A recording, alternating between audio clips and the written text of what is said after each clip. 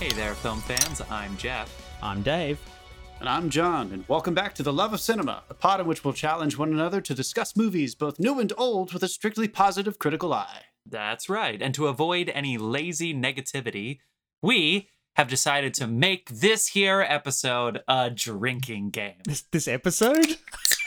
Oh, we did the double open at the same time. Yeah, we haven't That's been drinking right. all year. No. So that means, here's the gimmick, people. Anytime we say anything negative about a film, or if we just say something stupid, you're going to hear this sound. That sound means drink. I'm going to go ahead because I heard it. Yeah. And once you're you, a sheep. yeah, that'll keep us on track so we're not those stuffy negative critics you're sick of hearing. We are a positive film criticism podcast who gets drunk. Positive. So pour yourselves a glass, join us, and give it us up for the films we love, and perhaps the films that need some love. It's an interesting selection this week. Perhaps. Yeah. We're going to keep it moving because we're going to do a Facebook Live session soon. But before we get on to films from the year 1962, let's send it over to John for some quick shout outs. All right, the shout-outs, as always, our beer sponsor. Believe it or not, he's still our guy, even though we haven't had his He's our delicious guy. brews in way too fucking long, but it's he still coming. exists. It's His coming. name is Carlos Barroso. He is in Queens, New York. Follow him on Instagram to check out all of his awesome updates for his home brews at C Barroso Bar 2019. That is CBARROZOBAR 2019. And as always, the music you hear on this every episode and every other motherfucking episode is provided by the artist Dasein. That's Dasein, Dasein. You can find all the music available for free downloads at soundcloud.com/Dasein-artist. Yes. Thank you, John, for reminding us that there is an explicit content warning, if you notice. There's in a the motherfucking episode explicit notes. content Ah. warning. All right, Usually people, we're it's me. talking. we're gonna do our usual round of what you've been watching and any news stories in our second segment, but we want to get into it. So we are going to start with a quick little recap of what's going on in 1962. What a year. 1962, Kennedy is president. How about that? What a time in our life. We were almost out of Vietnam. Almost. Anyway, 1962, number one film at the box office. Not a surprise to anybody. Anybody? Number one film at the box office? Lawrence of Arabia? Lawrence of Arabia, $20 million worldwide on a budget of $15 million, which Wait, those are that's big numbers before in inflation, 1962. right? Yeah. Yeah, that's right. And the $15 million budget was way higher than it was supposed to be. That shit took a long time to film. That movie is I think very Steven long. And it's awesome. Spielberg did the inflation measurement one time, and he estimated it would be $330 million to make that movie today. Oh my gosh. I mean, also the setbacks and who knows how many camels died during filming. 2 years of shooting. I mean, I don't think so. They'll just do it all on a digital stage. We're good. Exactly. Yeah, you're right. To make it, But to make it real Yeah. the way he made it, it would be right. One of the all-time shots is the reveal of Omar Sharif when he comes out of the Oasis. That special God lens damn they it. used is literally in the Hall of Fame. The lens they used to film that shot is literally in the Hall of Fame. Anyway, we got to keep it moving. We're not talking about Lawrence of Arabia. We're How did they talking say about- action to him? How did they call Yeah. action on that shot? They probably, honestly, they probably flare. fired a weapon of some kind, and it probably had real bullets. Oh, that's Okay, so good. Number 2 is The Longest Day at 17 million, which is a lot. How about that shit? wow. Oh my god! And Nice. somehow that day was longer than Lawrence of Arabia. Somehow. Number 3, we get a Disney movie in there, In Search of the Castaways. And then one thing that we definitely noticed is that a lot of musicals going on in 1962. So you have The Music Man, starring Robert Preston there at number 4. You have That Touch of Mink. Mutiny on the Bounty was another film we discussed talking about. You have To Kill a Mockingbird, which more on that soon. You have Hatari.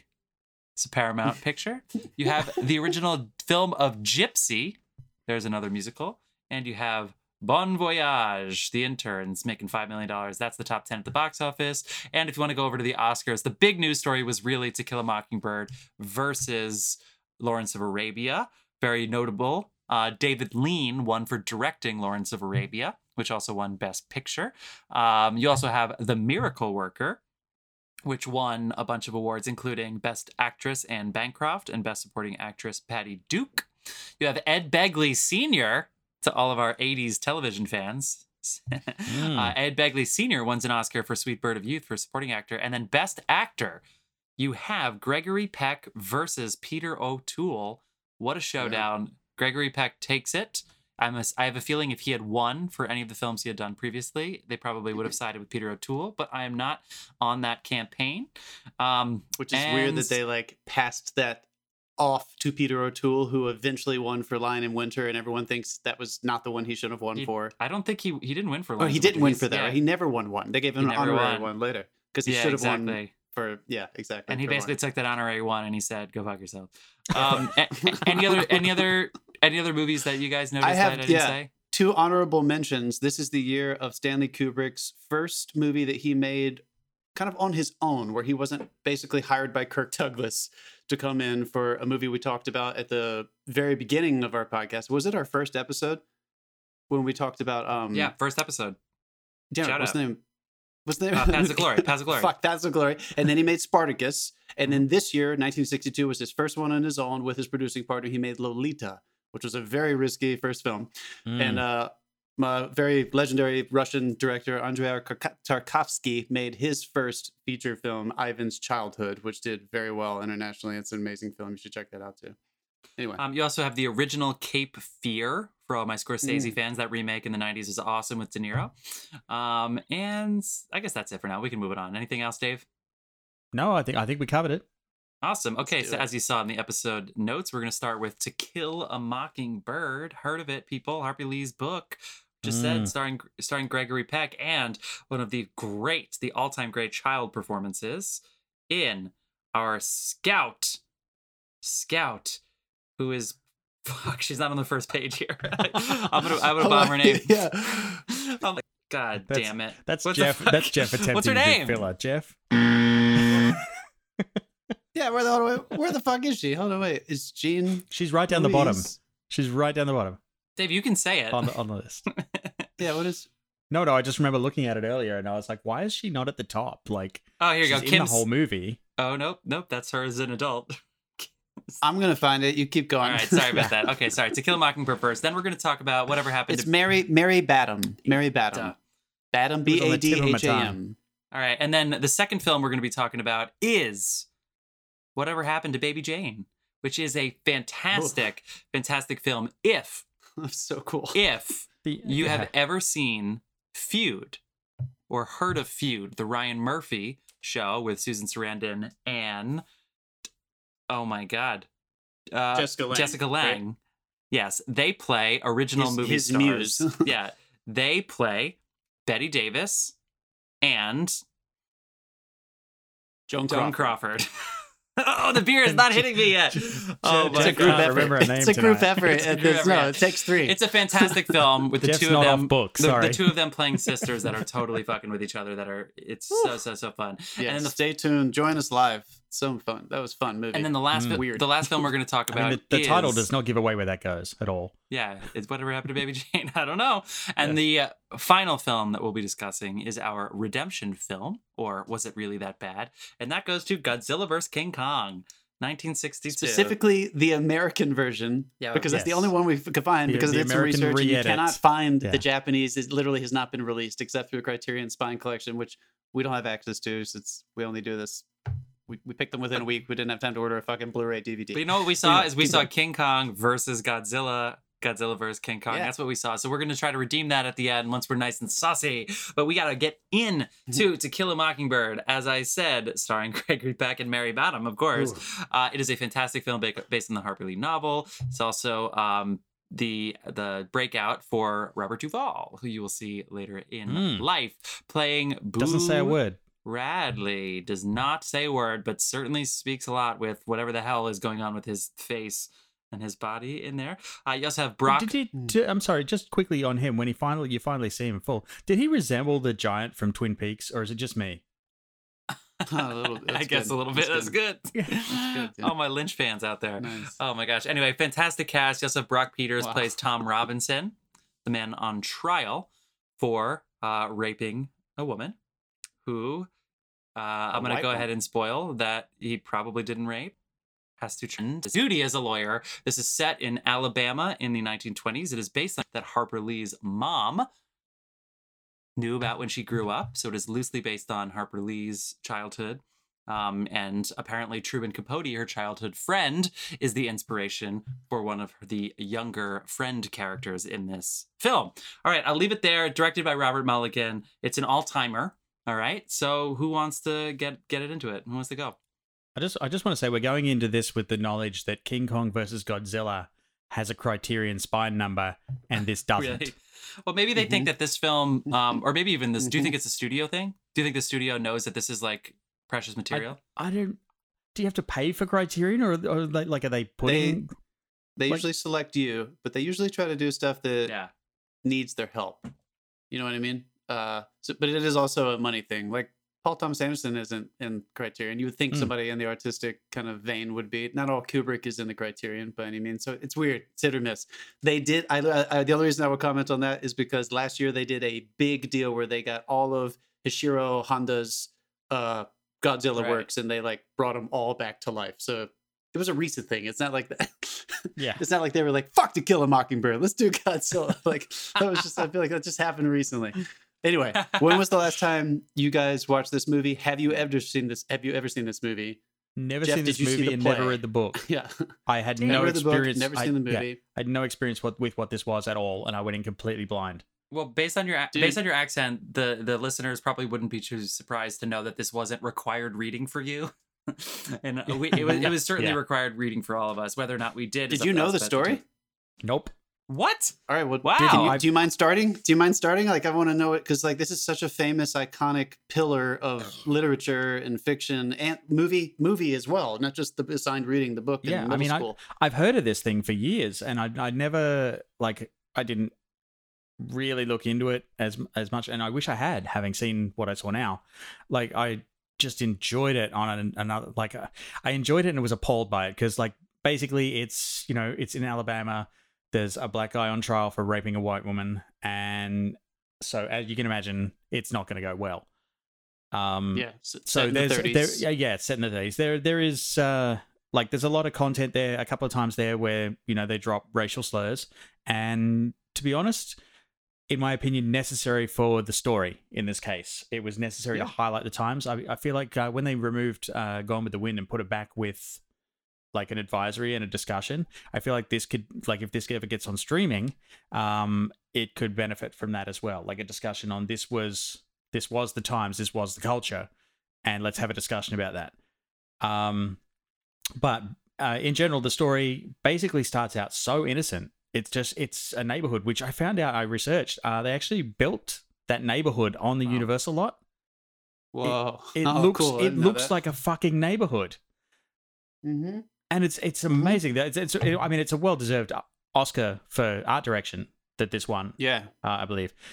But I enjoyed the setup of this film so much that I forgot to take notes. I just got wrapped up in what was going on. I'm just like, these kids are amazing. And it would have really dragged if those kids weren't as good as they were. I do want to kind of bring up the friend. Yeah. He was too performy child actory, or that kid's gonna grow up to be a fucking serial killer, man. He's like, let's go look at the haunted house. Let's go look at the bodies. Let's go to the courthouse. Yeah. My dad has 15 different jobs. His dad has more origin stories than the fucking Joker. I mean, I don't think he knew who his dad was. No, I think he was making it up every time. But but even then, like, even this kid was like, at first he was a little bit, he's not as good as the other kids, but he really fell into it and grew. And it was like, there's not once in this whole fucking thing you're thinking about the acting at all. It's just like, they're not acting. I know, it is unreal. I struggle with child performances too, just in general. Because unless they're amazing, it's really easy, I think, to see. Of course, we can see bad acting on anyone, but for adults to make it into like really good movies, they're probably really good, and it's so easy to see if they're bad opposite other good actors in good movies. But sometimes not great child actors sneak into really good adult performances. I just played that back in my head, and I just want to clarify, when I say they're not acting, that was a compliment.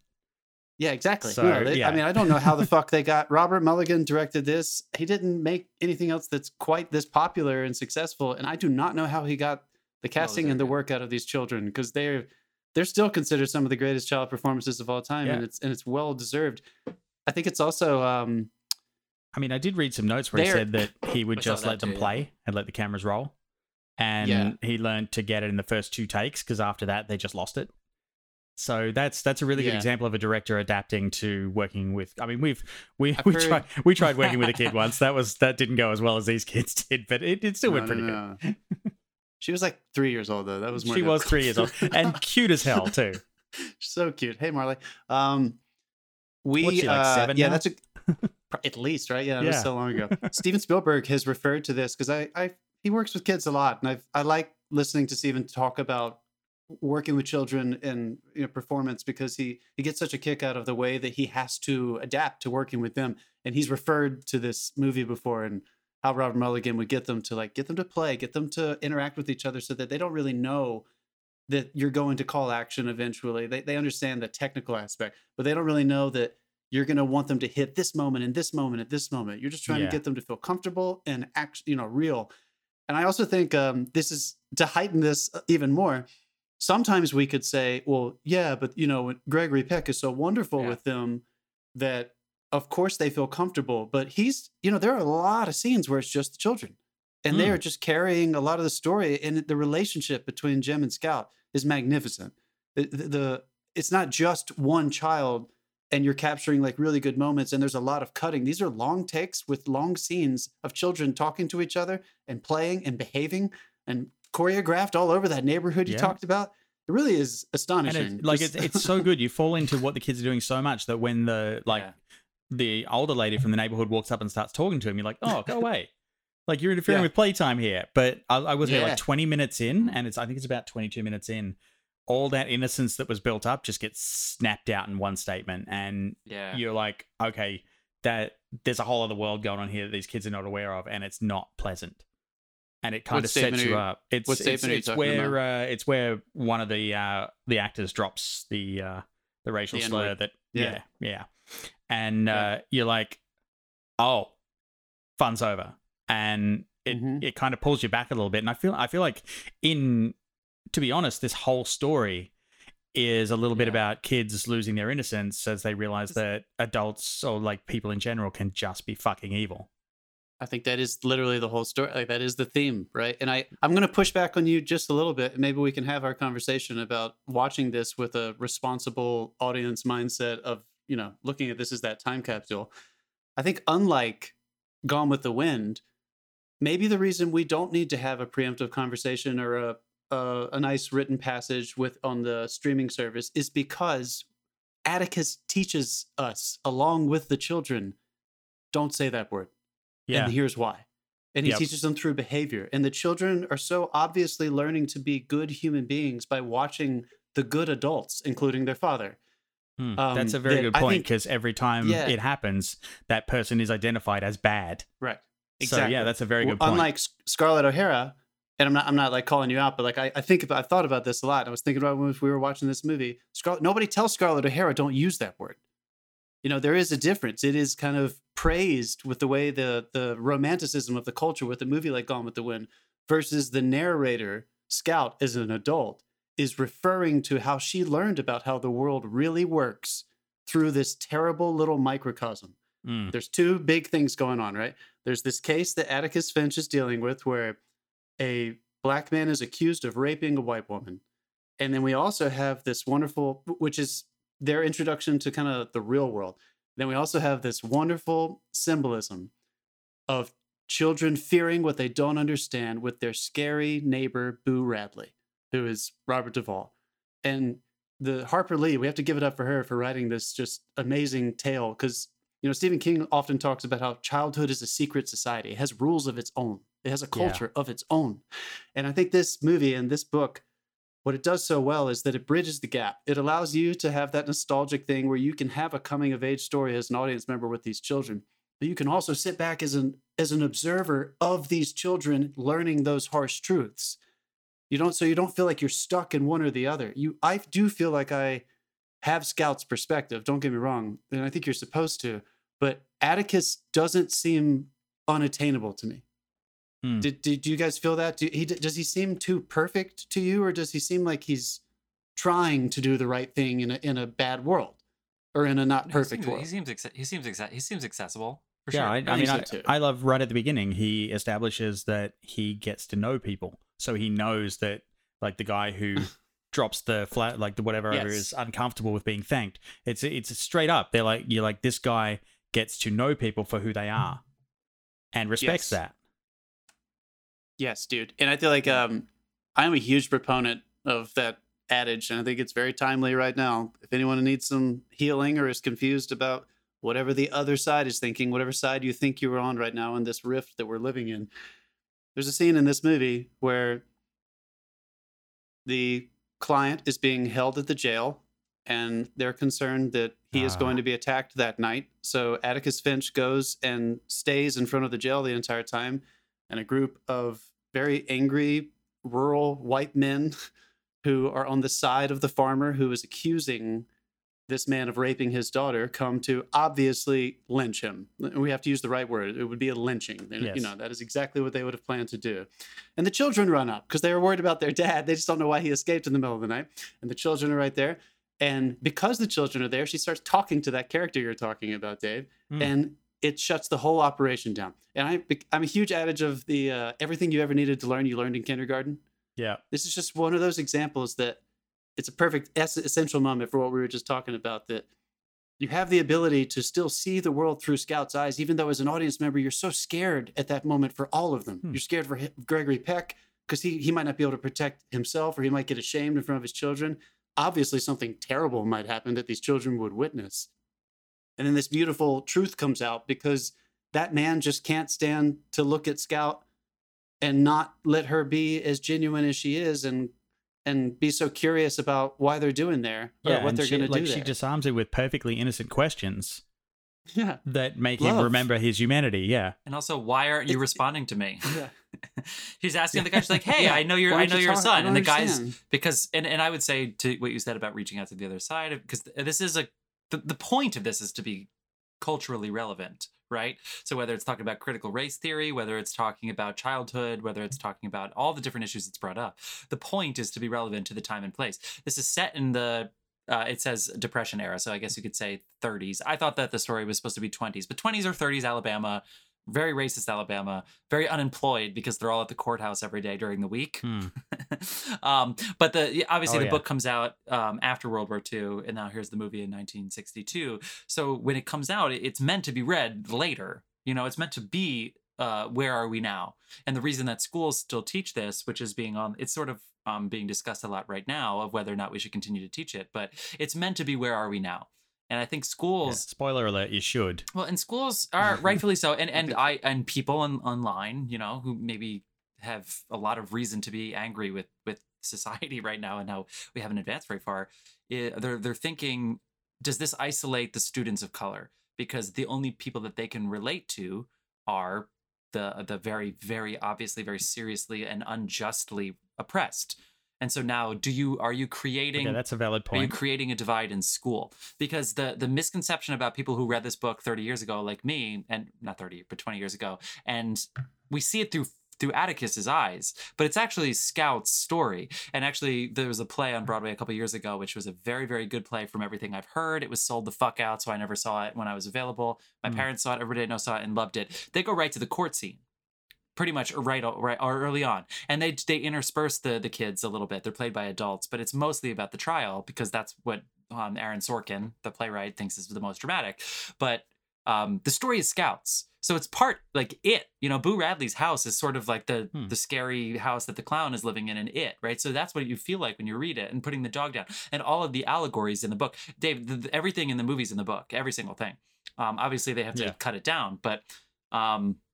The point I'm making, to try to come back to what we were saying before, is not just about how do we discuss critical race theory? How do we do that now? Does this book, should it stay? Should it go? I think it should stay because it's from the child's point of view, and it's I don't want to conflate any other issues besides this, because this deserves its own conversation. But also bring it back to that point that you made about whether some of the kids would feel uncomfortable in the class because they identify with the black characters in the book. What a great discussion to have amongst yourselves. Right. It's like, I feel uncomfortable because I identify with those kids. And what a great discussion for kids to have. And hopefully what you get out of at that this level. is, especially through reading it, which is different from seeing the movie, is Scout doesn't get it. And she shouldn't. Does that make sense? Like, she shouldn't get it. Yeah. Like we should be reading it and saying, she's scared of Boo. Why is there another villain who's approachable and kind? Why are they the villain? Boo should be the villain. And of course, Boo's not, they're not the villain. The villain is the angry mob. Because kids have their own rules. Yeah. So to wrap it all the way, And I think the ultimate aim to wrap it really quick, just to wrap it, dude, you're so wrap it close. all the way back up to that character who is the racist without the hood on, right? Who Scout is talking. He's like, I know your son. Why aren't you talking to me? I know your son. And the guy immediately realizes he's been unrobed, for lack of a better words. And then he's basically like, oh, it's okay. We can leave. This is fine. Yeah, I know you, Scout. Nice to see you. I'll tell my son you say hi. People in real life, we can't tell the difference between what's a show and what's reality anymore. I think that's the most simplistic way of putting it. You can blame a lot of different things, misinformation, anger, whatever, but like, we don't know the difference between reality and this fiction. And I think this movie, if we just want to talk about the movie, does that. It brings it up. It's a show. These people at the courtroom and their anger, when they leave the courtroom, are they really going to feel that much better about themselves? Maybe, but in long term, no. It's just a show, and all we need to do is show them, that they're behind the curtain, and I don't know. There's just so many different ways of thinking about it, but I thought this movie was really great to watch now with this critical lens. Yeah, this definitely inspired a really good discussion. I just want to, for a second, touch on the court scene and get back to the technicalities of the film itself, because in my opinion, that courtroom scene is so well directed, and it's not just like Gregory Peck that's well directed. The background actors, if you stop and look at the background actors, every time he makes a point leading to that guy's innocence, they glare at him. They hate him more. Mm-hmm.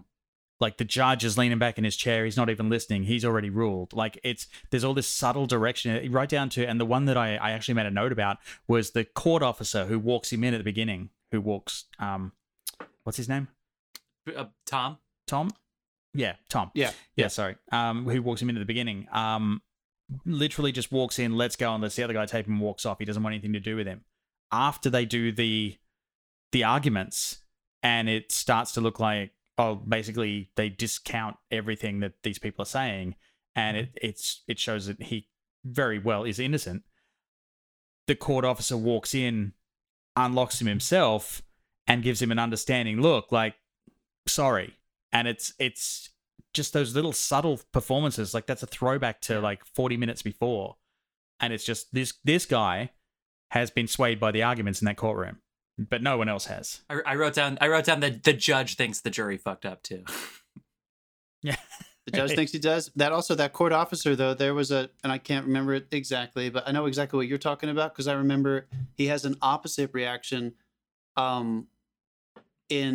when she is being the counter argument, the counter questioning, when Atticus is asking her, and he's leading her into her own narrative to prove that when she has the realization that she was never hit. And then he's like, so what you're saying is blah, blah, blah. And the guy at the court officer behind her, he doesn't like that. Like, that's too far for him.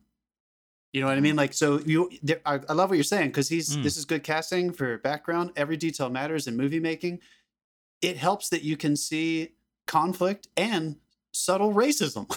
Yeah. Like, that man may have thought, like, I'm on the right side of this, until that moment happened. And I don't know if it was directed or not, but the fact that it's so obviously right there in the background, in frame. I mean, if that's just an actor making a choice, that's phenomenal. Like, if that was just him, that's actor making amazing. A choice, and director allowing us to use that cut, because he was like, that's rich. Right. Or who knows how it happened. But there are so many details that are clearly going back to what we've been talking about.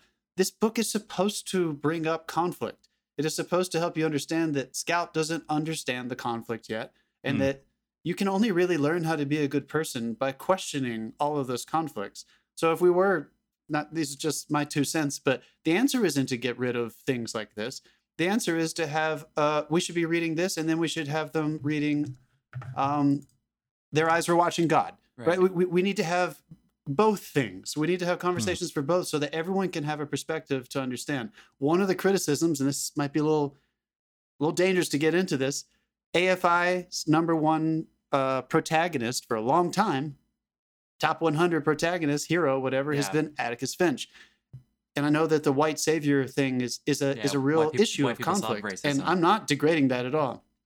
It might be. And I totally understand that. I'm more interested in having that conversation than I am of not talking about it, than I am of saying, we can't praise him. We can't do this. I want to watch this movie. I want everyone to watch these kinds of things. I want us all to read more and watch more so that we can get in to discuss whether or not what that actually means, as opposed to the idea of it. The idea of it is less interesting to me because how do you guys feel after watching this movie?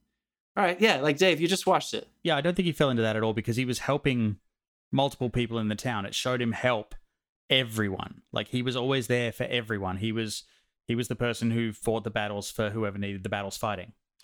He was there to shoot the dog when the other guy couldn't do it. He was there, like he was the guy who was there for everyone. Also, we're talking about the story a lot, and I guess we should make sure that we stay. Dave, you've never read the book, but the one thing that's I think is very clear in the book is that Atticus is the hero, maybe, but it's from Scout's point of view. So much of this is the kid looking up to the parent, right? We're not seeing Atticus solving racism through the enclave in the courtroom. We're seeing it through Scout's point of view 100% of the time in the book. It's through Scout's point of view. And I think the movie does as good as you can possibly do doing a point of view work like that as it possibly can. And so if its children will listen, right? All our Sondheim fans out there, if anything, if as you reread it again as a parent, you want your kid to see you doing the right thing. And you know what? That does get near why people solve racism, but ultimately it shouldn't. But it's murky, and so I'm willing to have the conversation with anybody who wants to have it. But I think they pull it off well. I just want to. Yeah, I mean, I want to redirect for a second too in a minute. Okay. What are the last lines of this film? It goes back to the narration of her as an adult, and I'm gonna misquote it, but she basically says because Jim has been hurt by Ewell, the guy, the accuser, and Jim is injured, and they're sitting there by the bed. Everybody's left, and it's just her father, Atticus, and her. And it goes back to the narration. She says, and Atticus would sit there with him all night, and he'll also be there tomorrow. And it's just the idea of continuing to try to be good in a world that is going to continue to give you obstacles. So I also think you have to, it makes me nervous to have large blanket ideas projected upon really good literature and art in general, because I think the nuance is so important.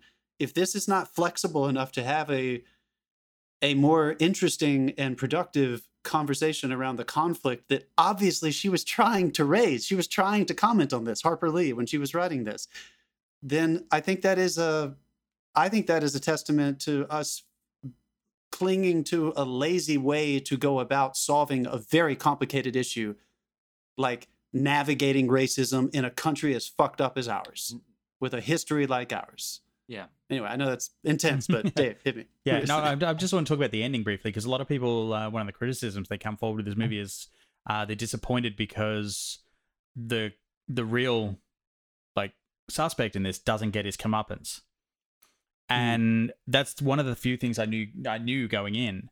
And so I was expecting nothing, but I actually the scene where he goes up to tell the family that the tragedies happened at the end, and then the guy who is actually the suspect, who was the actual through insinuation the abuser, he turns up and drunk.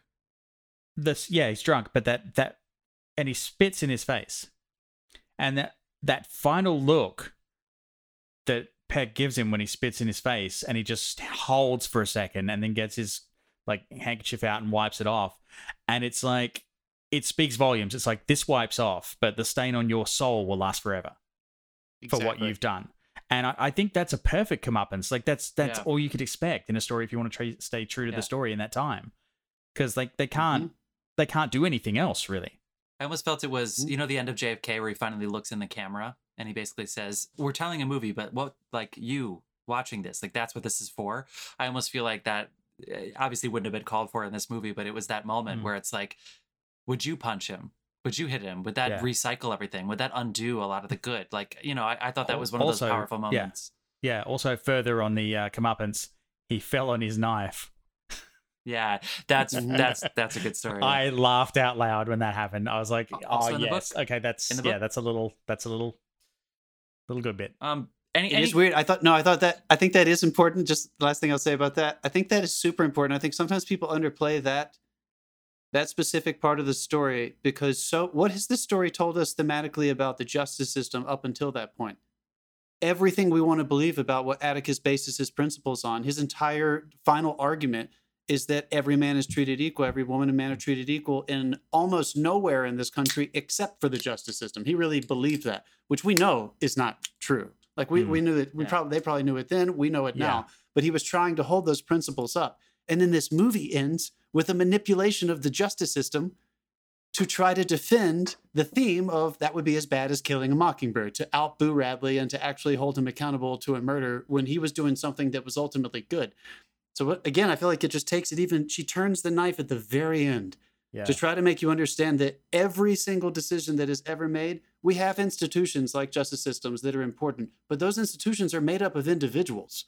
Mm. And at the end of the day, you are still going to be Scout. You are still Scout and Jim. You're going to have to figure this shit out for yourself, and you're going to have to work to figure that out. And you're going to have to look to the people like Atticus and others that maybe you would choose to respect that are willing to risk the conflict, that don't have all the answers, that are willing to get out there and put their feet in the water and try to figure it out.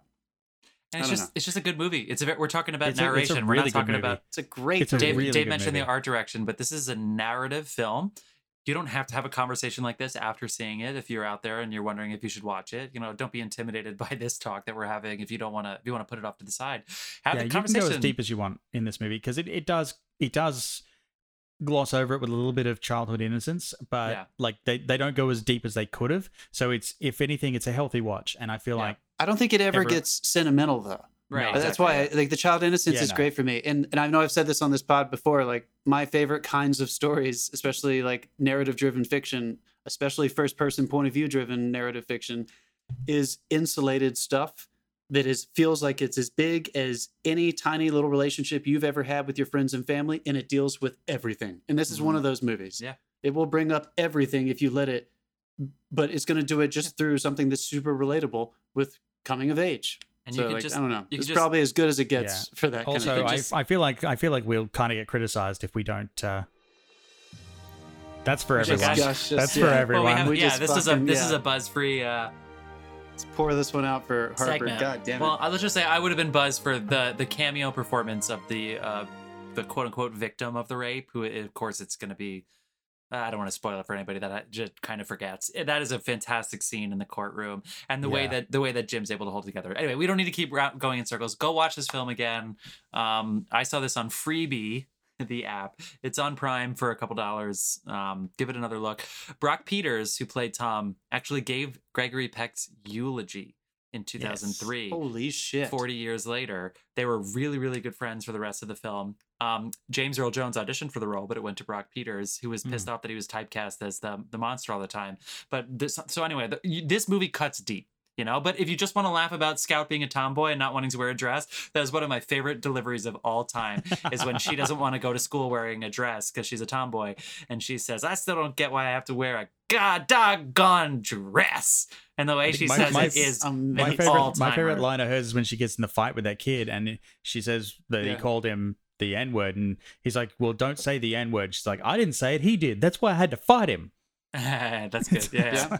Just struggling so hard. Is the right idea. I like when the kid pours the syrup, the farmer's kid pours the syrup all over his dinner. What in the Sam Hill are you doing? This is good stuff. All right, people, go give this a watch. That's our discussion on To Kill a Mockingbird. We are going to be talking about whatever happened to Baby Jane when we come back. We'll see you soon, film fans.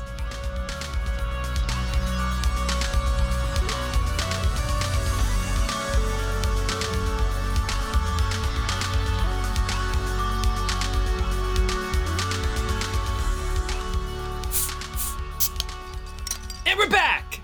We're back. We're back and we're live. We're live. We are live on the Facebook. Hopefully I did not just clip my microphone right there. You might have. Well, we are back. That's fine. We just had a fantastic conversation. Okay. I guess I shouldn't say it's a little subjective, I suppose, but we just had listen a to the rest very, of this very, episode. Yeah. a very in-depth conversation about To Kill a Mockingbird, our first film from 1962 that we discussed. We are now talking about our second film from 1962, which is Whatever Happened to Baby Jane, which, just as a reminder, anybody who has seen Feud or has heard of Feud, the Ryan Murphy television limited series starring Susan Sarandon and, oh my God, I keep wanting to say Jane Lynch. What's her name, John? Jessica Lange. Jessica Lange. Jesus. Two-time Academy Award winner, Jessica Lange. But before we get into Whatever Happened to Baby Jane, let's do a quick round of news and or what you've been watching. Dave, you ready to take it away? Oh, I didn't know I was going first, but yeah. You're always going first, Dave. Sorry, I was fake surprise. I forgot we're on camera. I watched Battleship this week. I went back to Battleship. What? Oh shit! Wait, That was Rihanna. Yeah. Come on, guys. That movie is just good fun. It is good fun. Was it as good as Geostorm? I feel like that came out the same summer. I feel like you're borderline there. Come on. Yeah. I feel like it was the same and time. I always have a great time. I've watched it a couple of times. It's fun. It's got an AC/DC soundtrack. You know, you can't go wrong. And, you know, when you need to distract yourself from the week that everybody else gets a fucking PS5 except you, then it's the perfect thing to sit there and watch because they're blowing the crap out of things. Everybody got that text. What is it streaming on? Because I kind of have been wanting to watch a big, fluffy, stupid. I think it's on HBO Max. Okay. I'm pretty sure it's on HBO Max. Yeah. HBO Max. You're welcome. That's what you've been watching, right? That is what I've been watching. Yeah, that was it. Other than our movies. Well, I kept going with Star Trek Discovery and things like that, but yeah. Nice, of course. I also have just kept going, kind of taking a break from my one virtuous show, Star Trek. But I went to another virtuous show. I've been watching The West Wing. I've just been crushing it.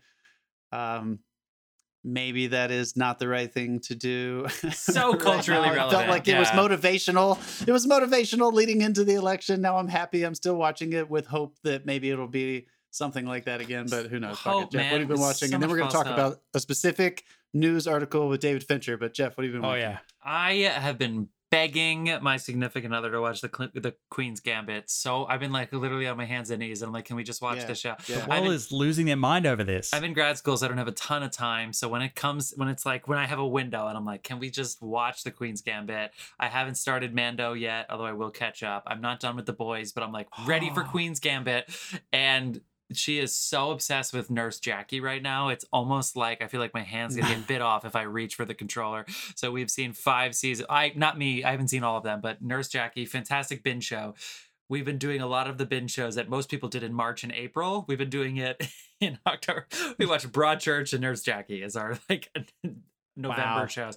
So anyway, we're watching that, but Queen's Gambit is next on my list. And then we got to get into the Oscar movies. But for now, that's it. BTS and Nurse Jackie.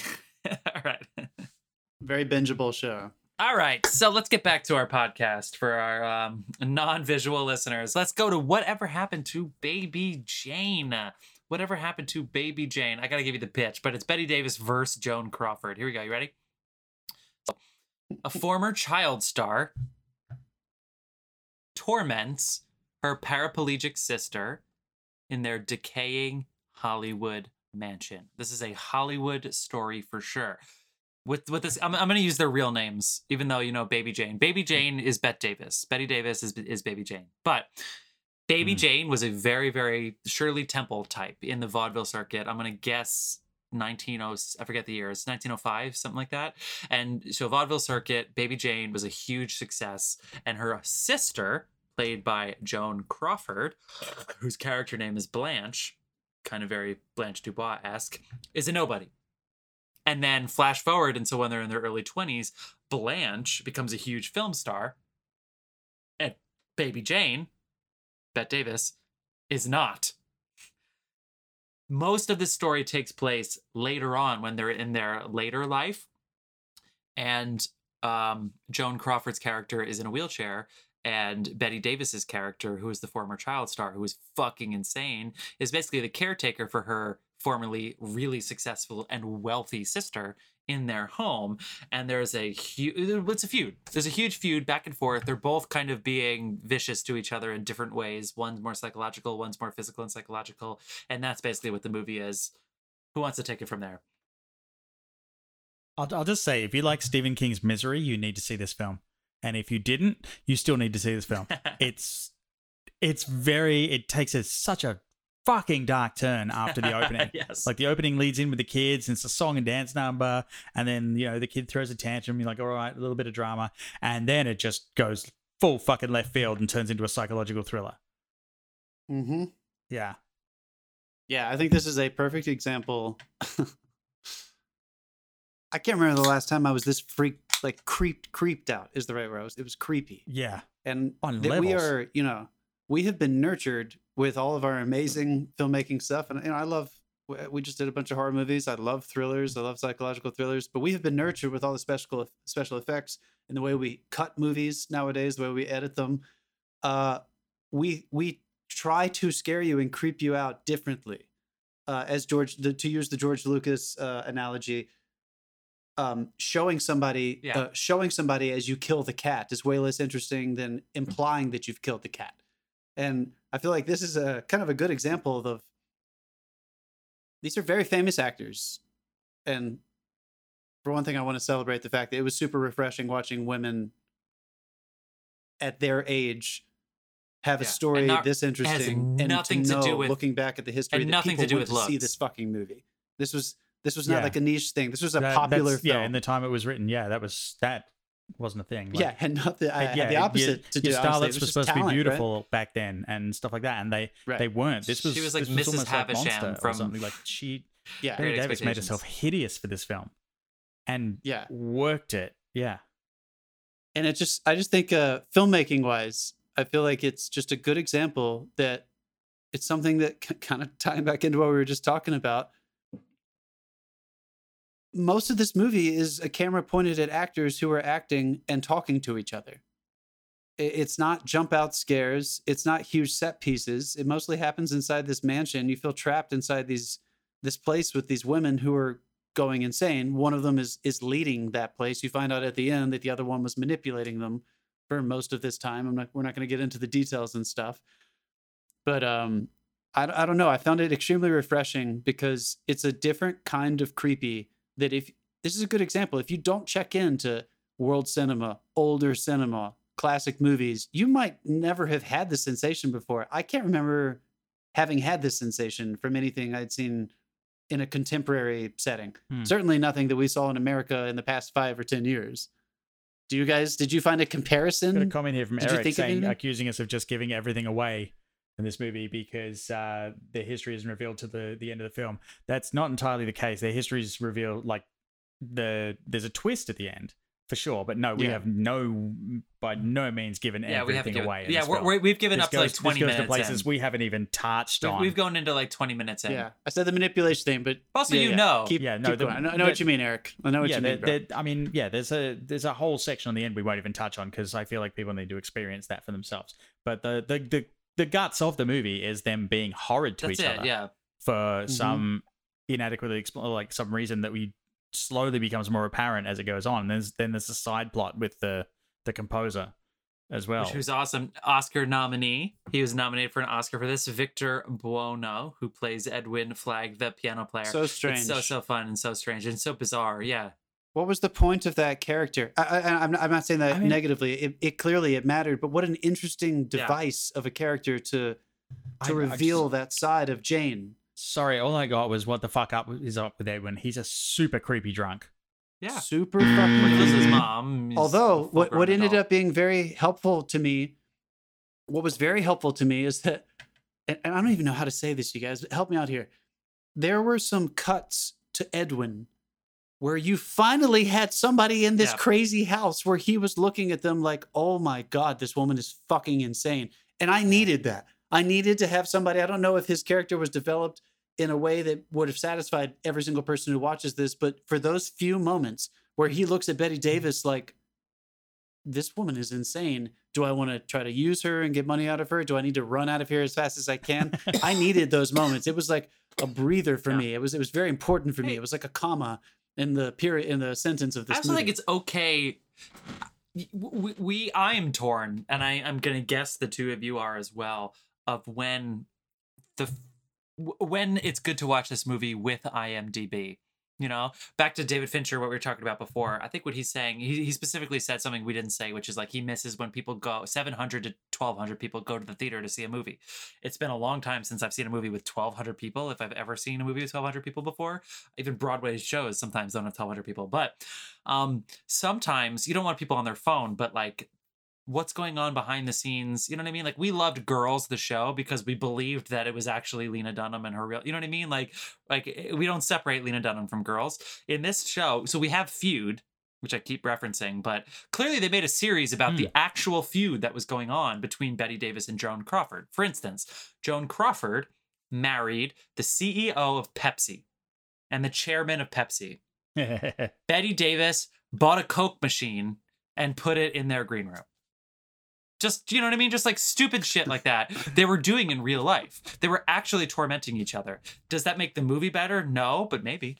Does it make it more fun to watch? Kind of, you know? So it's like, if you're watching this at home and you're like, why would I watch this movie from... They definitely Some of you might that. not even know who Betty Davis is, and she's one of the most famous, successful actresses of all time.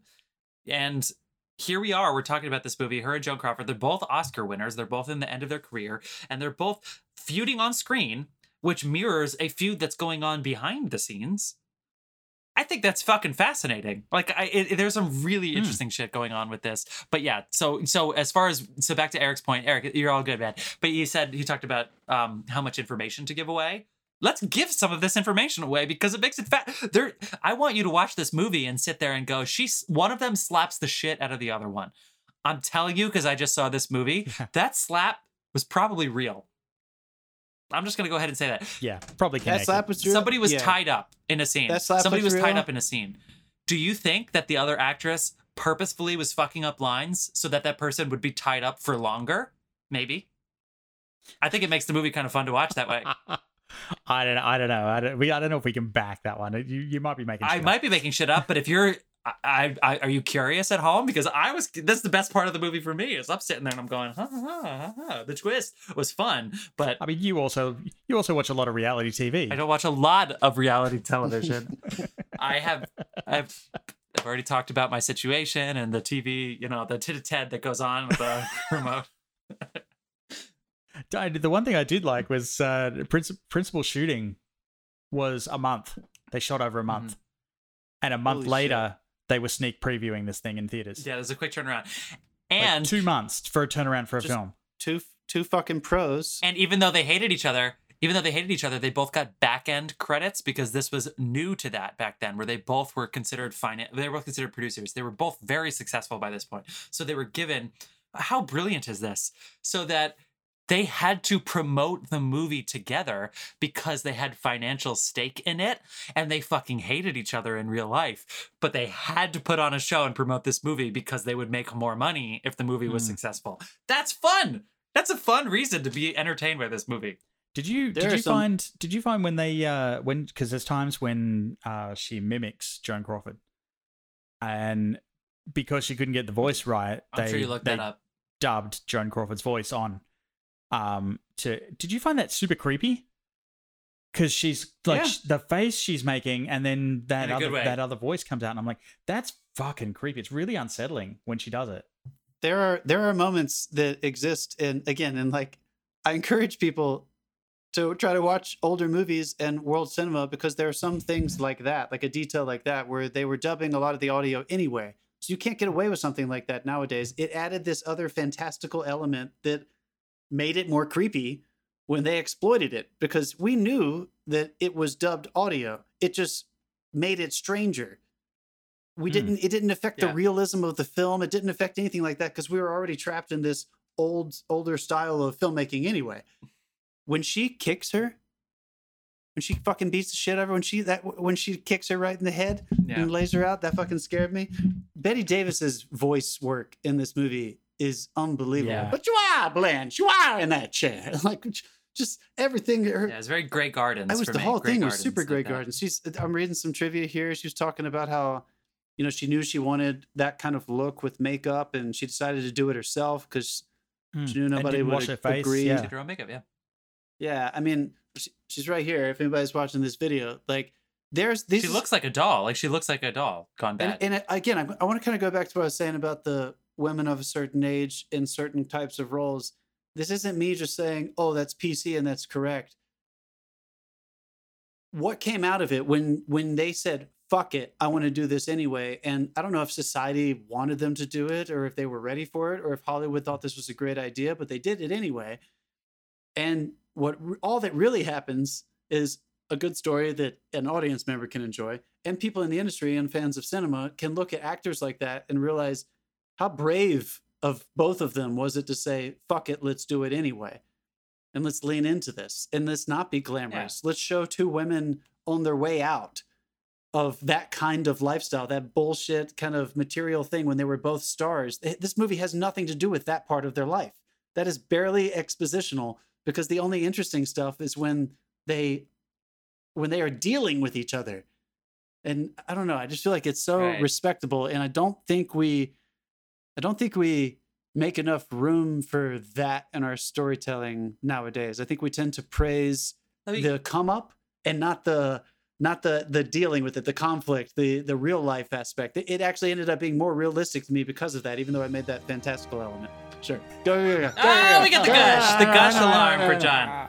Well, I was gonna make sort of a little pitch before I send it on, which is to your point, John. We don't celebrate that, which is a huge thing of Sunset Boulevard, is this fall down, that we're glorifying that fall down. And in real life, we love it. We love it when Lindsay Lohan and Britney Spears, when at least we think, we don't really know these people, but we think we know what's going on, and we think it's a fall from grace, and that's exciting. What if Olivia de Havilland had a sister in Sunset Boulevard who was a tormentor? Like, this is a Hollywood story about two women in weird positions, but what if the unsuccessful sister had the fall down that Olivia de Havilland did? And Olivia, you know what I mean? Like that's the kind of stuff is going on with me. These stories that they seem so similar to each other. Do you mean Gloria Swanson? And yet like the character of Norma Desmond in Sunset Boulevard? Yes, exactly. Oh shit, I was saying the wrong name. I'm so sorry. Yes. Jeff cannot read tonight. Can you buzz me for that? Because I have a 9% beer. I'm not reading. But I know what you mean. But they're just like but I'm trying to get people to watch this movie, and it's on the Criterion channel, which obviously we have, as a podcast, have been trying to get you to subscribe to for this whole time. But it's a good, if you like Sunset Boulevard, you're going to like this, because it's like that, but rather than glorifying it, they show us the ugly. They show us the nasty between the two sisters, and it seems pleasant so interesting to me. It's so fun. I'm very aware, audience, I'm going to put my foot in my mouth, I'm sure, but like this is a cisgender, white, straight male saying this in this time and age. But it's interesting, when I started watching movies from this period, basically from the 30s too, including all the screwball comedies, there was a first wave of feminism that happened in the 50s, which we can all look at and study from like a scholarship point of view, but culturally, artistically, the leading ladies that these women were a part of in the 30s, 40s, 50s, and 60s, I encourage everyone to go back and watch what they were doing, the way they wrote dialogue for these women. These were not sex objects. These were women who, this is not a surprise. It's not a surprise when you see what their careers did up to this moment that they choose to make this movie. Something happened with the way we started casting leading women and character actresses after this period, starting in the later 60s and the 70s, and definitely in the 80s when it got out of control and the corporations got involved. So I also feel like, just if you like to think of yourself as a responsible audience member, and you feel like you're thinking about the issues that are being raised nowadays, maybe start with this movie and work backwards to watch what these incredible women did on screen. And I don't know, I think you're going to be very impressed. I know shit was fucked up in a different way behind the scenes back then, and we weren't there, so we can't comment on it directly. But there was a different style of writing for women, and these, I don't know, I just feel like this movie, it was just such a breath of fresh air. I mean, I can't remember. Let's just be honest. Feud starred women of this age only because it was based on a movie I that agree. happened in 1962. I don't know if that show would have been as successful had it not been based on these real life actresses. I want to believe that we would have tuned in and watched it because Ryan Murphy knows how to write stuff and those actresses are wonderful and we would have paid attention to it. But I don't know. I don't know if we would have. Do you disagree with that? Is that I don't disagree with any of that. Yeah. I mean, I just want to point out when you mentioned the writing, I'd like to point out two lines in this film that really stood out to me. When they're in the fight and she's like, "It's my house," and it doesn't matter whose house it is. You got to act like a grown woman, like everyone else. I was like, if that's not poignant to today's fucking news cycle, what is? Yes. And the other one was the most heartbreaking fucking line in the film is like after the twist and everything has happened, and she just looks at her, totally blank face, and says, "You realize all this time we could have been friends." And I think it's the saddest line delivery I've ever heard in my life. How awesome is that? And yeah, it's like I'm Too not personal, giving right? away anything there, but it's that line is earned and that line is well delivered, and it's a perfect ending to the film, and it hits you right in the feels. And just since this movie is technically, I do want to make this comment. Since this movie is technically in the horror genre, from back then it was kind of billed as horror. Yeah, this So is not a horror film. There are Jeff and I have mentioned before. We come from music theater backgrounds. Horror has used music theater in interesting ways. I've written in the a past. letter to Daddy. And I have bitched before on this podcast about how I hate music theater is used adapted for film. What an unbelievable vehicle to show you what is happening, the degradation of Bette Davis's character with the use of music theater. When she actually performs her songs, it is terrifying. It is probably the most horrible. Yeah. Oh. Yeah. I mean, even the beginning. There's no Even the flooring. beginning is scary. The voice they chose for her singing voice as a child is terrifying. It's such an interesting use of the medium of musicals in a time period in the 60s when musicals were exploding out of Fox Studios. I mean, right? It was Fox, right? Yeah. Let's make everyone hate them. Really interesting. Yeah. I love that too. And really again, cool. literally my whole segment right now is just trying to get people to watch this. So to John's point about this being horror, this apparently created a subgenre called hag horror, which I'm sure is demeaning to women. It's basically like older women horror. I imagine, again, it would be like if Mrs. Havisham had her own movie, would it be hag horror? I don't know if that's what it references. I think it references actresses that transform themselves. I hope you're right. for I the hope role. you're right. Like as I cited earlier, Stephen King's Misery. I hope you're right. It also has That's a cup half full. It also has Psycho Biddy, Hagsploitation, and Grande Dame. It doesn't matter. Anyway, so I said Sunset Boulevard. Another thing that I thought about watching this movie, specifically to Psycho Biddy and hag horror, of course, is Fatal Attraction. So if you want to watch like a tentpole film starring two Oscar winners, like two all-timers, Joan Crawford and Bette Davis are all-timers, and you can see Fatal Attraction coming from this movie. You can see what would happen if Alfred Hitchcock couldn't be in charge of his leading ladies? Like, what if they were autonomous? What if they were, and they hated each other, but the one thing they always said about each other is that they were each pros. They never disrespected each other's professionalism. And I think that this is just an all-timer movie. I had no idea. You guys talked me into watching this movie. I did not recommend this, and I'm so glad you did. This, I'm literally, I was watching this, and I said, what this was about. I said, thank God we have a fucking podcast, because I would have not, I would have died not seeing this movie, and I'm so happy I saw this movie. Watch this movie. This is one of those. I'm ashamed too. This is one of those that's been on my list for a long time, and I have not done a deep enough dive into Bette Davis's work. There is, I'm thinking that there is a Fatal Attraction reference. If you know your Fatal Attraction with the bunny and the soup, those dinner plates. One of the sisters who's tormenting her, she opens up the dinner platter and she lifts off the lid. And I'll just say, if you've seen Fatal Attraction and you know the bunny reference with the boiling bunny, not too dissimilar. I'm telling you, like it's here. Know your history, people. This is amazing. And to tie it, I'm going to tie it into our David Fincher conversation, and maybe this will be the ending. He was talking about, I was listening to him recently talking about making Panic Room, and how he was like, he's interested. He always likes messing with thriller material because there's not as much pressure put on you as a director to like, what are you trying to say with this movie? Like people can, just have fun and go on dates and watch these kinds of things. And he was talking about the slow motion sequence in Panic Room where she runs to get the cell phone. Oh my God. And she can't quite reach it. It's falling away. And he was like, God damn it. Well, if we're going to pander, let's fucking pander. This movie puts on a fucking clinic when Joan Crawford is going down the stairs for how to pander a suspense scene in a thriller movie. Like, you've been waiting for her to do this the whole fucking time. You're so angry at her that she hasn't done it already. And then she takes a million years to climb down these stairs. And it's just so effective. It doesn't matter that it feels like it's falling into a genre thing. She's acting so sincerely that it's impressive as fuck. And I don't know if it was one of the first times these devices were used, but I feel like it's just another good example that when your actors know what the fuck they're doing and you sincerely go for it, it doesn't matter if it's a device or not, it's going to be effective. Because when Bette Davis came back home, I was terrified. Same. I was very unsettled. Yeah. With the piece of paper. Shout out to David Fincher for the Panic Room reference, John. Thank you, Dave. Yeah. Oh, you're welcome. All right, we got to bring this home. Are you ready for the random year generator? The short answer is watch this movie. What we're Sorry. going to do is we're going to say a quick goodbye to everyone who joined us for Facebook Live tonight. Thanks, guys. Thank you so Thank much. you, And thank you, everybody. Eric, for your comments. We really appreciate that feedback. Appreciate Look at it. her. Baby Jane. I mean, that picture is fucking haunting. To anybody on this podcast, find us on YouTube because that picture next to John, look at Bette Davis next to that doll, and you know you're in for a very fun ride. It's Fucking fucked up. scary shit. Holy shit. All right, and we're going to bring it on home with a random year. Anything you want to shout out during the sound effect? Anybody?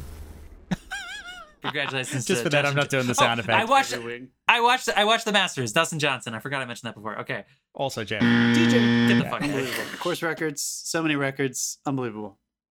All right, our year is 1975.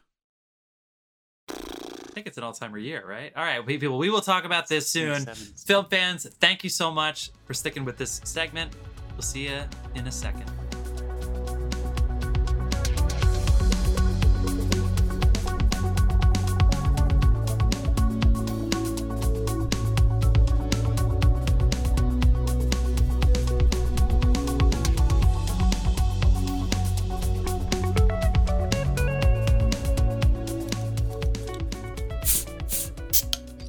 And we're back! We're back. What a discussion that was. And we just had a fantastic discussion during your 30-second break, film fans. We were talking about which films from 1975 we should do. And I'm going to tell you right now, we chose two fantastic films to talk about on our episode next week. I cannot wait for our Very discussion, but you will politically find out worded. you will find out the three films that we are going to talk about in our next week's episode at the end of this. First, we got to finish up this week's pod, which is our discussion of 1962. We are now in our redemption segment, or was it really that bad? For context, we have all been drinking now for over 2 hours. My beer is 9%. I believe some of you also had similarly strong beer. Shout out to Glenn's podcast, The Beer Vengers, which John was on recently, talking about beer. 9% beers, people. Well, here we are talking about Godzilla vs. King Kong. As John John's- wasn't on that. I wasn't on that podcast. So here we are talking about Jeff, Godzilla. Jeff is drinking 9% beer. Here we are talking about. Listen to the my Beer God. Avengers. We're talking about We're talking to the Godzilla. Beer Avengers. They're our friends. It's so good. Did We're we plug friends you with enough, them. Beer Avengers? Go listen to Beer Avengers. We're talking my about God. Godzilla Go vs. listen King to Kong. go listen to people. Beer Avengers, where we are definitely not on the show. It's King Kong versus Godzilla, motherfucker. It's not even Godzilla versus King Kong. No, it's Godzilla vs. King Kong. No. It's King Kong versus Godzilla. No. Did you watch it? Did Yeah. you watch the movie? Oh my God. I watched. I just wrote it down wrong. There's no way we can re-record this, right? There's no way. No, there is no way we we're can not re-record touching it. this. This is All right, this is everybody. good. I wish Shout this out was to live. the Beer Avengers podcast here for sponsoring our King Kong vs. Godzilla segment. So this is our redemption segment Oh my where God. we, since this podcast is a drinking game where we can only say positive shit about movies, we are going to have to redeem this fucking movie, which is available on YouTube. He's joking. So, He's literally joking. this is Go a on. bit, so we again, we as John said before, we don't have the Criterion Spine. It was very expensive to get all those movies, so we didn't do that. So here we are. It's on YouTube for free. There are English dubs that generally makes this movie makes the movie worse. English dubs. This case, Here's basically the pitch. The pitch is it's King Kong versus Godzilla. That's the fucking pitch of the movie. So this is 1962. Pitch is over. What they actually say the plot is this is IMDb. A newspaper and television station funded by a pharmaceutical company want a sensation, which happens to be the discovery of King Kong on an island. He is captured and brought to Japan, where he escapes from captivity and battles Godzilla. That's bullshit. That's not what this movie's about. So this movie really, in my words, which are very lucid right now, are Godzilla is discovered. Now, as anybody who knows their Godzilla lore knows that it has something to do with nuclear fission. But here we are in 1962, and he just appears in an iceberg. He just appears literally in an iceberg in the South China Sea. I guess it's technically in Japan, but like in near Australia. Dave, were you happy to see Australia on a map? That was pretty fun. Anyway, I actually didn't look closely. They have New Zealand on there because there's a conspiracy to not include it on a map anywhere. I mean, if they did have New Zealand looked like a moon of Australia, so small. Like Australia was huge. It almost took me a second to figure out where they were. Anyway, so they saw some radioactive shit going on in the middle of an iceberg in the middle outside of Japan. And also separately, King Kong is a god on this island. And they don't know how to stop Godzilla from going to Tokyo because they believe Godzilla is going to go attack Tokyo. So they go to the island where King Kong is and expedite him to Japan so that he can compete with Godzilla. That's the story. Godzilla's on his way. We don't want to nuke him with atomic bombs, so we get King Kong to do our dirty work for us. That's the pitch. Who wants to go first? They outsourced King Kong. That's what it is. That's the movie. Man, I'll tell you, like, I was like, all right, we're doing this, whatever. And it starts with like a stop frame Earth circling, like rotating, and then a quote from Hamlet. And again, a quote from Hamlet. I'm like, we started with Shakespeare and stop frame animation, and suddenly my expectations went through the roof for this movie. Yeah, it's awesome. I mean, there are more things in heaven and earth, Horatio, than are dreamed of in your philosophy. I mean, that is how they chose. And that was just the English version. They didn't. There are so many things about this movie. There's a very prominent segment of a UN representative who is like reporting to the United States that was not in the Japanese version, apparently. This movie touched me. You guys, I watched this a lot when I was a kid. This was like one of my sleepover movies. Wait, you'd seen this movie before? Yeah, I think Disney at one point because it made everyone go to sleep. Nah, dude, nah. Oh, come on, I like it. I think there are. You have to be able to laugh, but like, is there a better movie for like shitty miniatures? I was just gonna ask that. Did you think those tanks were not miniatures when you were young? No, not at all, right? I think everybody's. Like you knew it was fake, and you were like, "This is ridiculous." But I think everybody's seen the pictures of like the Godzilla like action figures trampling over Tokyo. Like we've seen those in the original Godzilla in the 30s, but these miniatures, those tanks were running away as if they were the toaster in Star Wars running from Chewbacca. It was like childish. So that specific shot when they're going the other way, in the mountain, they're about face. Yeah, there were no humans in those tanks. Those tanks were themselves the human. They were literally like, "Get us out of here!" Ah! I mean, to be honest, I expected this to be way worse than it was. Oh, it was so entertaining. They wrote it as a lighthearted comedy, and it's throw back to Network. It was they were taking the piss out of the media basically because the media treats this like a fucking prize fight. Yeah, it's like, oh, we got Godzilla, we got King Kong. They're gonna get it on. Like we're gonna like fight and we're gonna show it and. Like the whole thing was a piss take of the media with some other fun stuff thrown in. I want to talk about that for a second because one of my first notes was the news reporters who, for the most part, are talking direct to camera. So that takes a second to get used to.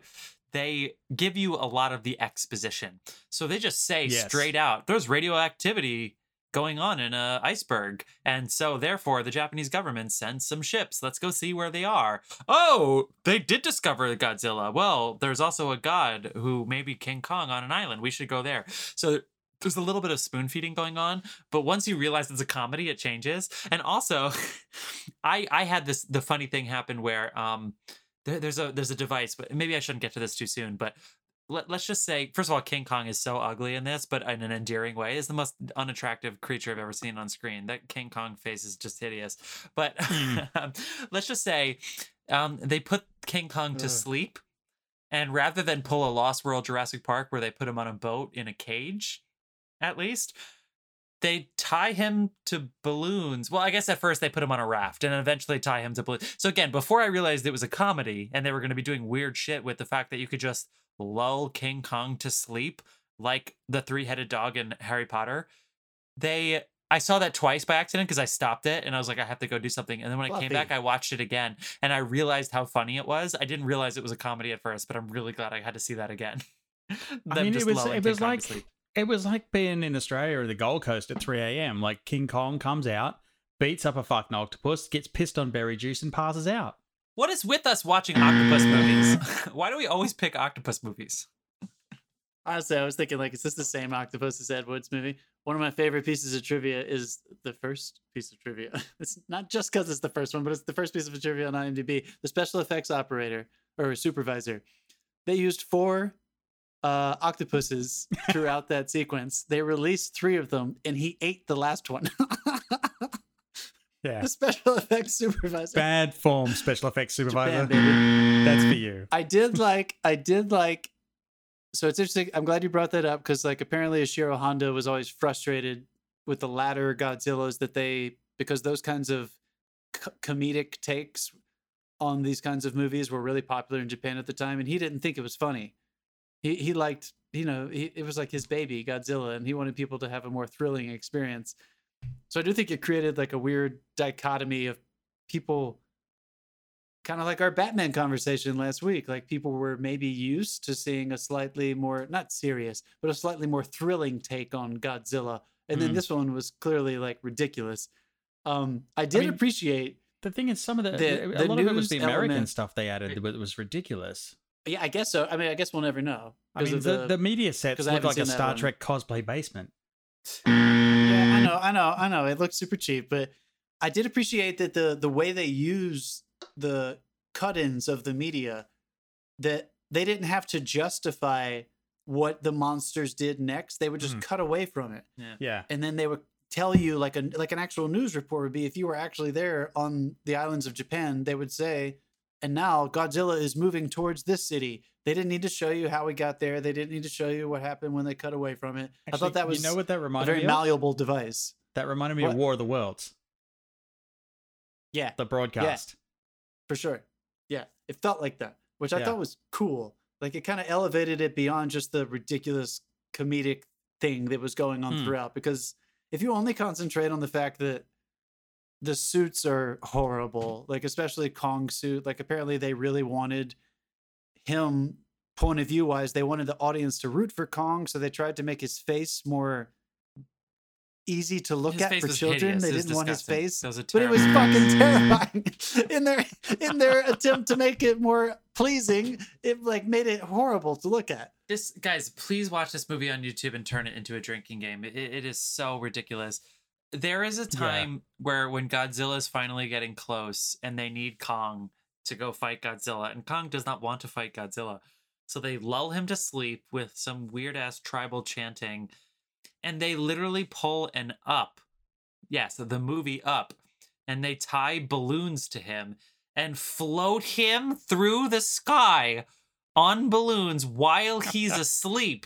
And I'm telling you right now, it is worth the hour and a half watching this movie to see King Kong, who is clearly a very unattractive man in an unattractive monkey suit, wake up in the middle of the air, floating via balloon to the middle of nowhere. It is worth the price. It is worth the time. Yeah. It is 100% worth it. I tell you what, that was a good piece of trivia. The one thing that the news coverage, like the constant news coverage though, did start to feel to me like, you know when you tune into a sports event about an hour and a half too early and they're just fucking filling in time?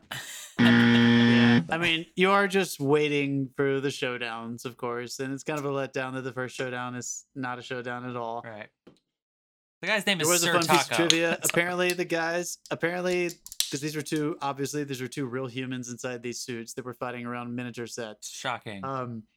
there is a big throw at one point where Kong body tosses Godzilla. And these are two judo champions from Japan who are inside these suits. And apparently the guy who's playing Godzilla with the suit on weighed 300 pounds. And it was like a big deal. And the guy in King Kong suit was like, no, let me do it in real life. Don't use the stop motion. I want to do this. And it was like a big deal that he threw a 300-pound Godzilla actor man across into the fucking miniature sets. That final battle, I call unfair fight. Kong used performance-enhancing electricity. Yeah. I love how they just threw that in there for no reason at all. Like, that didn't exist in his lore at all. There's no reason it shouldn't be Godzilla who can thrive on electricity. No, it's the mammalian chimpanzee. The radioactive gorilla creature, thrives on electricity. I mean, it's campy, it's ridiculous, but it really works. Fuck it, you guys. I don't care. It's one of those movies you get drunk with your friends and have a party and watch. As I'm telling you, I had tons of fun. Or make your chocolate milk when you're 8 years old and fucking sit up all night and watch a bunch of Godzilla movies. I used to love these movies when I was fun. And no joke, this made me really excited for Godzilla versus Kong, the 2021 what release. is the fucking culture shock going to be of watching that after watching this? With Billy Bobby Brown. Listeners, film fans, one time Jeff and I got very affected by a green plant. And we went to the movies and we saw that first Godzilla, 2014. Is that when it came out? 2016? The Bryan Cranston first one of these reboots. This monster verse. And we had an amazing time. It was fucking terrifying. I love what they're doing in these new things. But just to tie it back into this old movie, when I started watching these movies when I was a kid, it was kind of my first experience of getting into a universe. So I remember this movie doesn't open with it, but with the way they discover Godzilla, when they ram into this iceberg and he's trapped in the iceberg, I was like, wait a second, does that mean that in a previous movie, Godzilla got trapped in the iceberg? Because I know there are other Godzilla movies. And it kind of launched me into this whole chasing down like the other Godzilla movies as a child. So even though this movie is kind of crappy and it's just kind of a joke, it was the first experience I had watching like a series. I remember I got super obsessed with like how they tracked Godzilla through time with the history of Japan. It made you curious. It did its job. I mean, there was one section in it that was a little personal to me. It was like when they're walking on the island, the two Japanese guys have gone to the island, and this one guy freaks out and jumps, and the other guy's like, "Oh, it's only a lizard," then promptly blows it away with a shotgun. I had a throwback to the day that my dad stepped on a king brown snake in the backyard in Australia.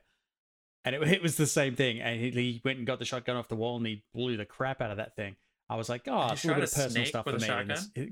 Yes. Jesus Christ. Yeah, no, I mean, you used to shoot King Browns are deadly, man. It's the worst part was he wanted me to lift a piece of tin that it was under, and I was like, fuck off, I'm not lifting that.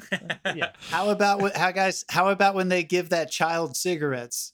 Do you remember that spot? They're like, no, don't let your mom see these.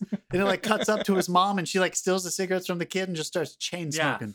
The mom just that's ridiculous, funny. dude. How about but the funniest thing for me was the wire, when they introduced the wire, the high tensile wire that's stronger than steel. We have to justify the balloons. Yeah, but the test, they're just having dinner, and for some reason he brings up this wire. It's like, have you seen this? And he has it in his pocket, and it's on this rollout thing. He then promptly attaches it to his belt, and he's like, yeah, swinging out off the balcony.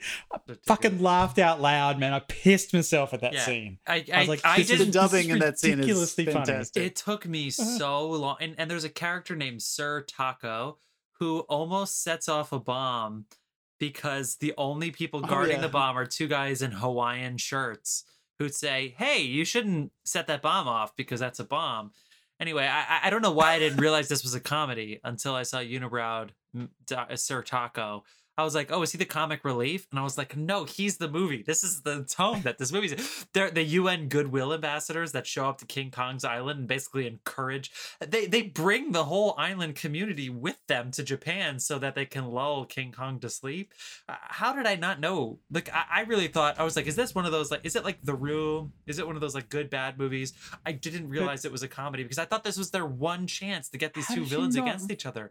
I realized it was a comedy. Like I realized eventually, it just took a long time. There's even snappy humor. Like the families stare and they're like, "We need to go to Hokkaido," and straight away it cuts the news. Do not go to Hokkaido. Well, because you don't see Luke Skywalker and and Michael Corleone in like a gay slasher fiction movie. You know what I mean? Like you don't see that. And here to see Godzilla and King Kong. And in your defense, What? And in your defense, the in your defense, the American parts of it, the UN guy, that is not comedic. Right. So it doesn't is. seem I do comedic, feel at like least. this English version doesn't quite line up It's with the kinda funny. Japanese version. The things. The Goodwill stuff is kind of funny. I mean, I like it. I like It's it. I like when they insensitive. interview the man from the Museum of Natural History in New York, and he's like, Godzilla seems to be a cross between a Tyrannosaurus Rex and the Stegosaurus. And they talk about the brain just- size. Godzilla's brain is the size of a peanut, whereas Kong is a thinking beast.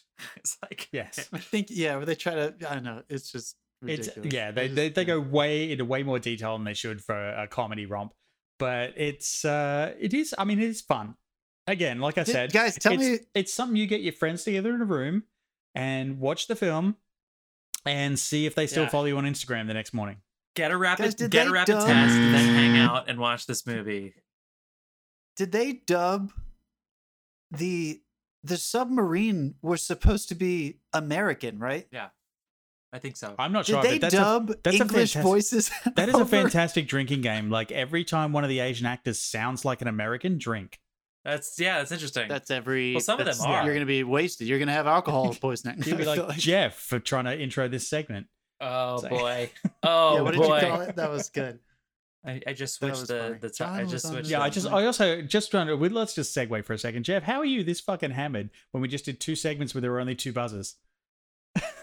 I still drink when I don't get 9% buzzed. beers. Just so you know, I still drink. Also, Me The too. 9%ers. people listening to this podcast are probably wondering what happened to us between Betty Jean and this. It was a 35-minute talk about which movies from 1975 We are we should drunk. do. Yeah, And do you know how to get through we a are 30? certainly You know how to, drunk. do you know how to get through trying to figure out what's available for streaming, and what's good and what's a redemption? You know, it's like you drink your way through it. That's what happens. I think that's about it to wrap it up. So I think we redeemed this movie because this is a we'll wrap really this up fucking and- fun yeah. movie. I think we This did is- it. This is a fun movie. Like I This- bagged the shit out of it, but this was fun. I This laughed out gimmick loud doesn't several always. times. This gimmick doesn't always work because we don't. It Sometimes we doesn't, just get no. drunk and we just talk crap about these movies. But we redeemed But this we did movie. it. Go We did watch it. this movie. That's 3 for 3. Watch these movies. Wow, it's on 3 for 3. This one just is This right up movie there is with. as important as To Kill a Mockingbird. Put it on your list. After the whole John. conversation, get out of here with that. Friends, it's been so fun. Dave is going to introduce to you all the movies we're going to do next week. They're all 'Cause available Jeff for didn't streaming write it down except for again. one. Yeah. Of course not. Okay, go ahead. What are we watching next week, Dave? All right, we're going back to 1975 next week. We're going to take a dive into One Flew Over the Cuckoo's Nest. Never heard of it. Kidding. Which I feel like it's something we were born to do. Dog Day John. Afternoon's getting a Fuck yeah. segment, Attica! Yeah. and then we're gonna try and redeem Death Race 2000. Very excited. It's Not gonna my go first- well. Not my first choice, but I'm very excited. Friends, thank you so much for joining us. John, Dave, any final words before we head out? No? Nope. Cool. All right, let's Nope. do it. See you next week, film fans. Have a great night or a good day.